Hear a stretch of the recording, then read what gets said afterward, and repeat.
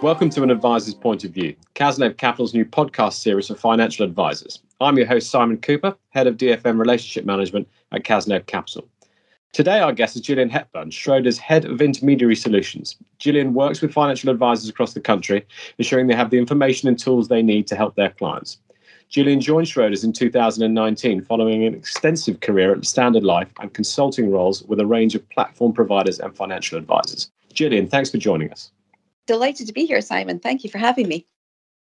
Can you start today with telling us a little bit about your background and how it informs your work that you do? Yeah, sure. Well, I have to say I joined the industry over 30 years ago now. So I have a lot of experience. But actually, I think I thought hard about this question, and I think having a massive focus on the customer has absolutely, informed the work I do today. And that probably started way back before I went to university, when I worked at Boots, Boots the chemist shop, a good old Thursday night, Saturday girl. And it was instilled in us from a really early age that the customer was the most important person.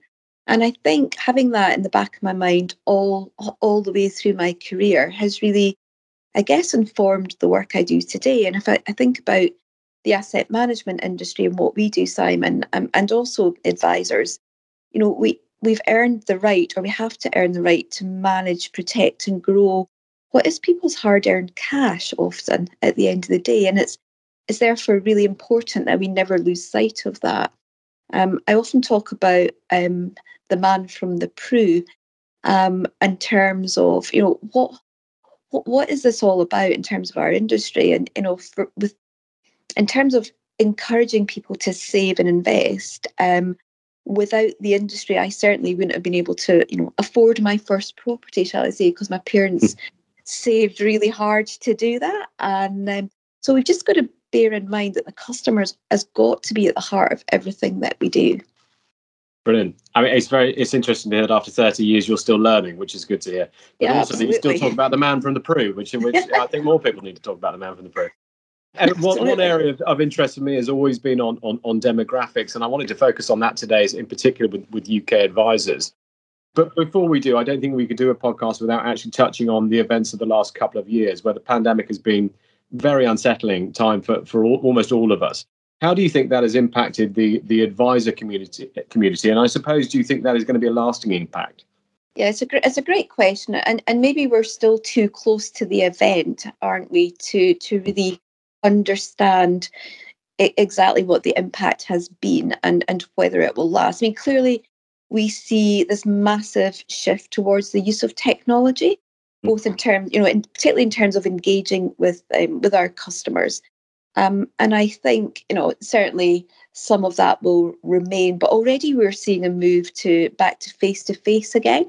And I don't know if it's the same in your side of the business, but, people are really keen to get back out there and meet. We're social animals, aren't we? But in terms of, some of the other things I'm seeing in the advisor space, people in some respects have hit the reset button and really thought about their lives and their future. And, what we're seeing is an increasing activity in the kind of mergers, acquisition, succession planning part of our industry. So that's quite interesting.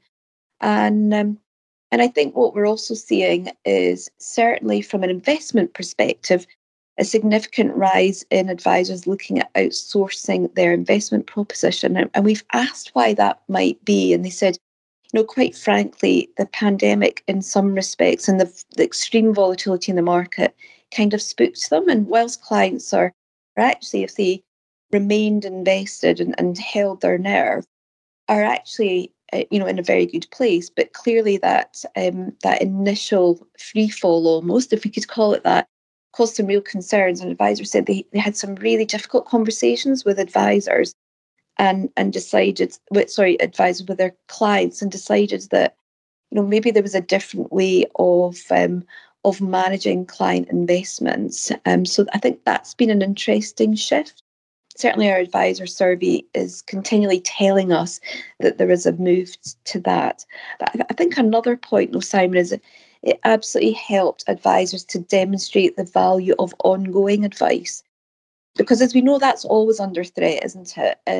What are clients paying for on an ongoing basis?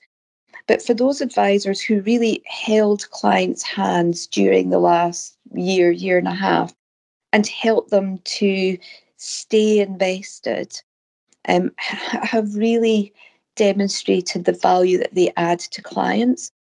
Whereas I'm not so sure if clients were paying for advice when they need it, might have behaved in the same way. I'm not sure if your thoughts would align with that. No, I think it does, certainly from our side of the business as well. It's been a very interesting 18 months. And I think advisors have looked at the way their whole businesses are run, not just the investment side. It's sort of created a few opportunities for them as well. But I suppose in a way that leads nicely on to the next question, which I know you have is an area you focused on, which is intergenerational wealth transfer. And that comes across as quite a technical term, but in reality, it'll be a trend that advisors are very familiar with. Older generations have accumulated unprecedented levels of wealth. And over the coming years, it's going to go somewhere. It's going to go to their children and their grandchildren. So I suppose my first question is, what does intergenerational wealth transfer and that very sort of moment of moving between the generations mean for advisors? Yeah, it's a great question, isn't it, Simon? I could do a whole podcast on this one. I think it's a fascinating topic, but my question is it an opportunity or is it actually a threat for advisor businesses? We hear about this huge opportunity of 5.5 trillion moving across the generations over the next 30 years. And many advisors saying, well, that's fine, but I'll just get on with doing what I'm doing now because 30 years is quite some distance away. And I would actually say that it's happening now. It's happening now, and we're beginning to see that. You mentioned grandparents passing on wealth. So we're seeing a lot of people looking at skipping generations, for example. Yeah. And, for all the right reasons or the wrong reasons if you're the one that's been skipped.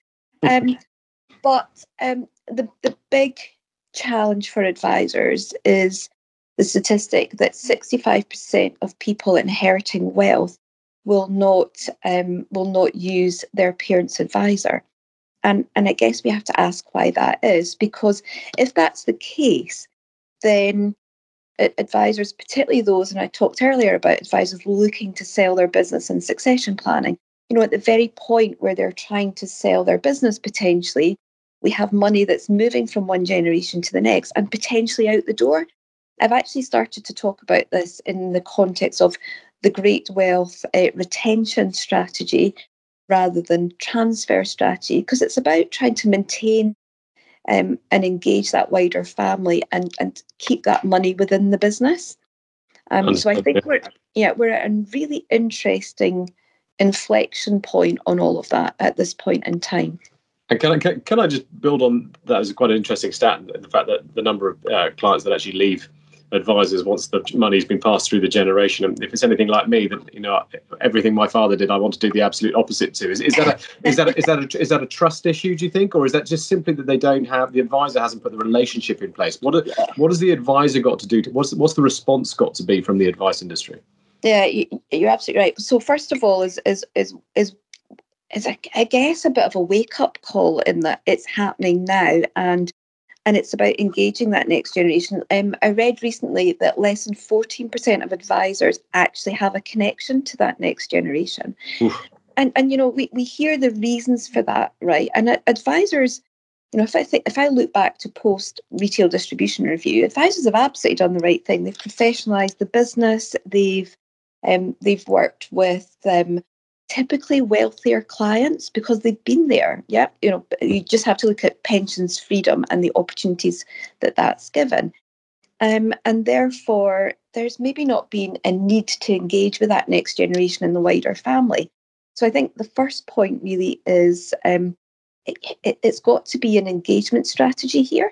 And it can be quite simple because, again, advisors often say, well, I don't have a proposition for that next generation. I won't make any money from them. And I might not even have the skills within my business. But I think engagement sometimes, Simon, can just be quite straightforward and simple. And it doesn't always need to be profitable. And the example I give is my son has just moved to Dubai to take up a job, and he's I have an advisor. His father's got an advisor, and actually he does have a buy-to-let mortgage. So there's 3 advisors that could have connected with him just to very simply say, we hear you're off, congratulations on the job. Do you understand what the tax position over there is for when you've got any excess money? And that's just about getting in front of him. So I think there are interesting ways that advisors can just make sure that their brand is in front of that next generation. So it's lighter touch points, I suppose, with them, but at the same time trying not to alienate the older generation, or in this example, the ones that are actually holding the money at the moment.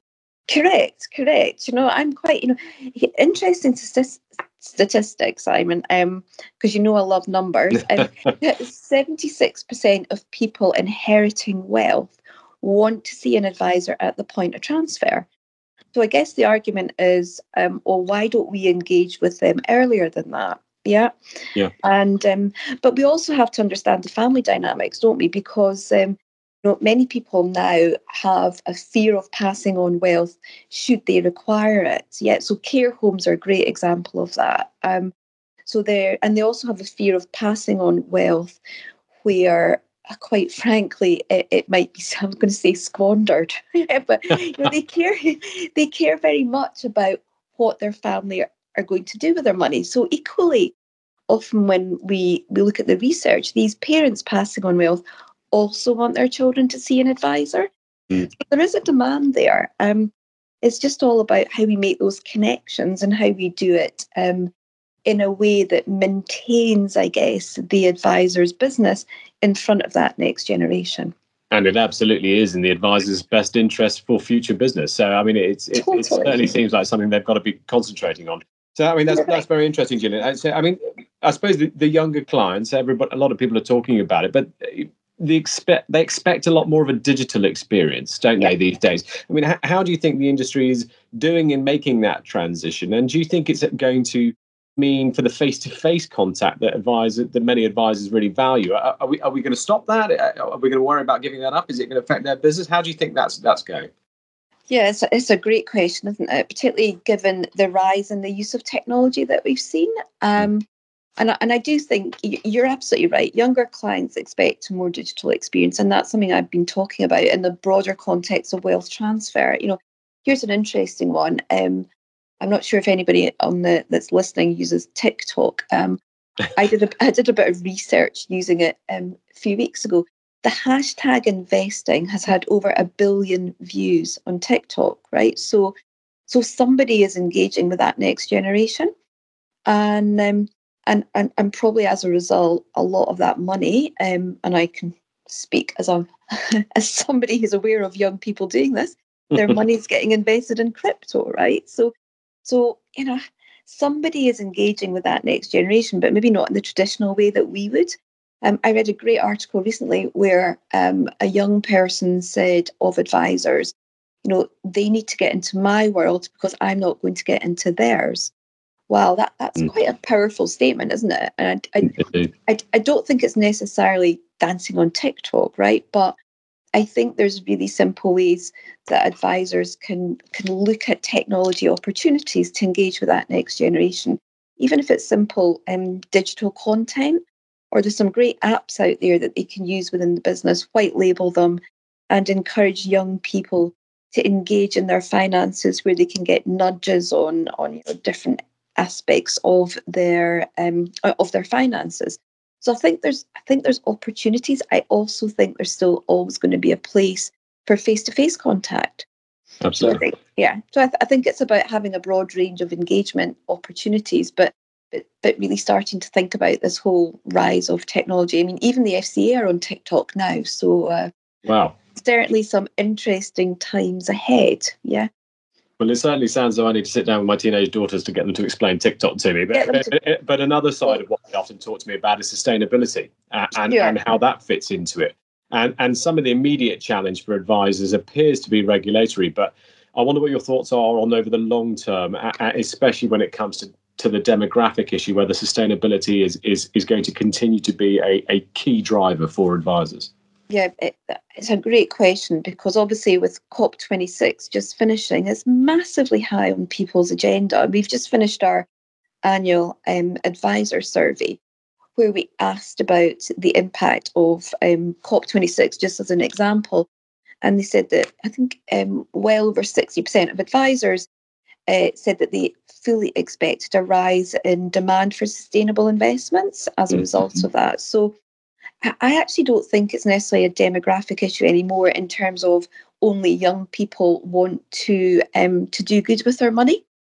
And I think also talking to young people about sustainability is a great way of getting on their agenda and educating, because anytime we speak about it, it's a great topic in terms of how we can invest to better people and planet.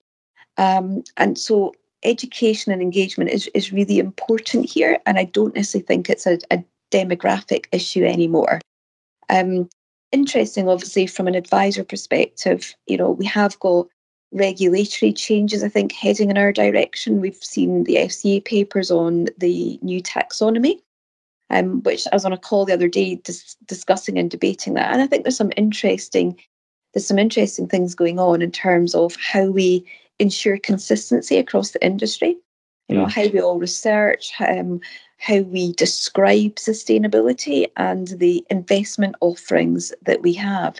So I think do you know what? I think we're still on a journey with all of this, but it's certainly firmly on the radar. And certainly for us, and I'm sure you're the same, Simon, our role in educating financial advisors, and also therefore their clients, is got to be front and foremost at the moment. Yeah, totally agree. Interesting. You mentioned the word the regulator. If I sit down with an advisor, that seems to be all they talk about. Are there any other issues you think that they face, or the industry faces, over the next couple of years?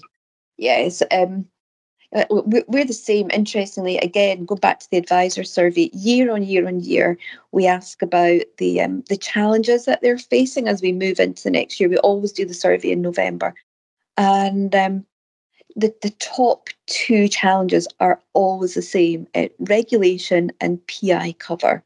Yeah, and this year I've decided to do a bit of a deeper dive, rather than say, oh yeah, every year it's regulation. What do we mean by that, and what is on the horizon? And I think there's quite a number of things heading in our direction. We've got, for example, the consumer duty, so the FCA paper, so which has been described interestingly as TCF on steroids. So that's an interesting one. Clearly there'll be some interesting moves as a result of that paper. I think this whole piece around the value of advice again is coming to the fore, and particularly this whole question around clients paying an ongoing charge. Will we reach a point where actually the ambulance chasers come out and ask clients, are you paying 1% for 4 meetings a year, and do you get them? Yeah. Let us help you with that. So I think demonstrating ongoing value, and obviously I alluded to that earlier in the podcast. So I think, we've all seen the value assessments that asset managers have had to undergo over the last couple of years, and are, that's now just a part of our life.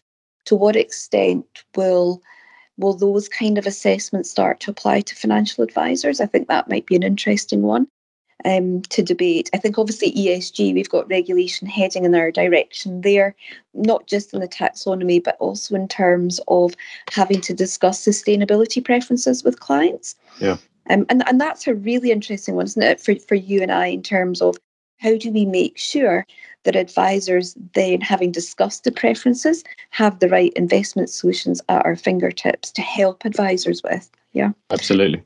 Yeah, and again, I always talk about if the questions are framed in the wrong way, like what do you not want to invest in, unless we can offer a client a bespoke portfolio, then we're in interesting territory, aren't we, with multi-asset solutions like model portfolios, for example, where they might not meet, for various reasons, everybody's requirements, particularly those who have quite specific requirements in terms of delivering positive impact.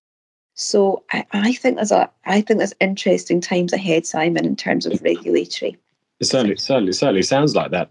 Thankfully, we've got most of those areas covered in terms of bespoke and models and all sorts of things, haven't we? Sure. So we're in good shape. Yeah, that and the education piece, I think, is really important. And equally, and again, this is something that you do extremely well, is the reporting piece.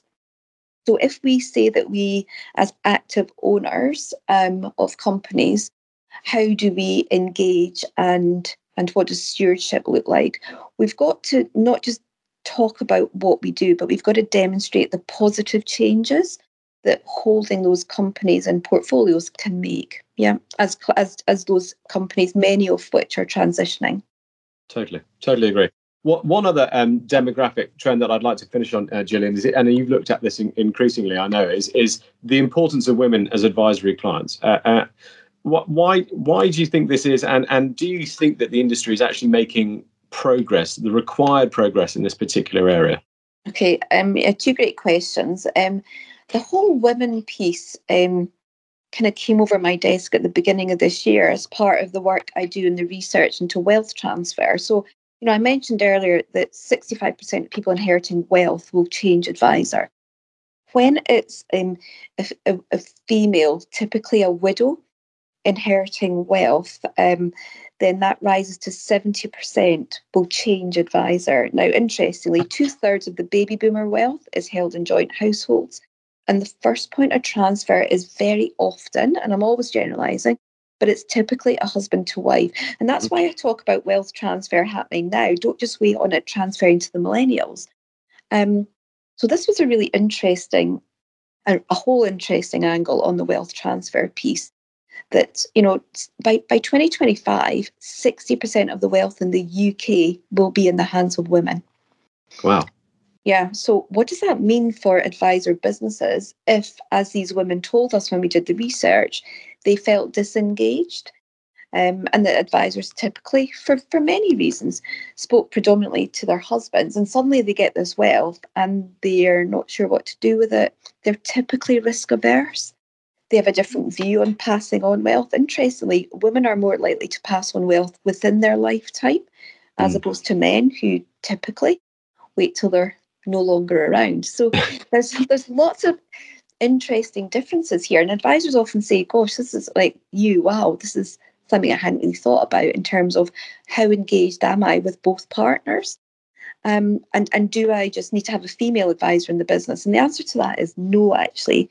That might help for some cases, but actually it's about understanding these women and understanding why they're different and how they want to be engaged differently. We've done a whole lot of research on that within Schroders, so always happy to share that with anybody who's interested in this as a topic. But I think this is the one that's going to run for a while. Very interesting. I think the key part from your sentence there is engagement, and that covers not just ladies as advisory clients, but also, as you were saying before, getting to know the children of the existing clients. Absolutely. Engagement is absolutely key. Gillian, as always, it was a pleasure talking to you today. It's been great listening to you on a very interesting topic. So thank you very much for your time. Not at all. Always a pleasure to talk to you as well, Simon.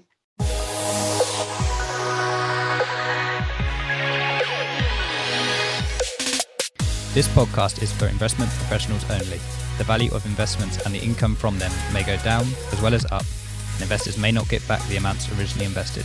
Past performance is not a guide to future performance. The information is not an offer, solicitation, or recommendation of any funds, services, or products, or to adopt any investment strategy.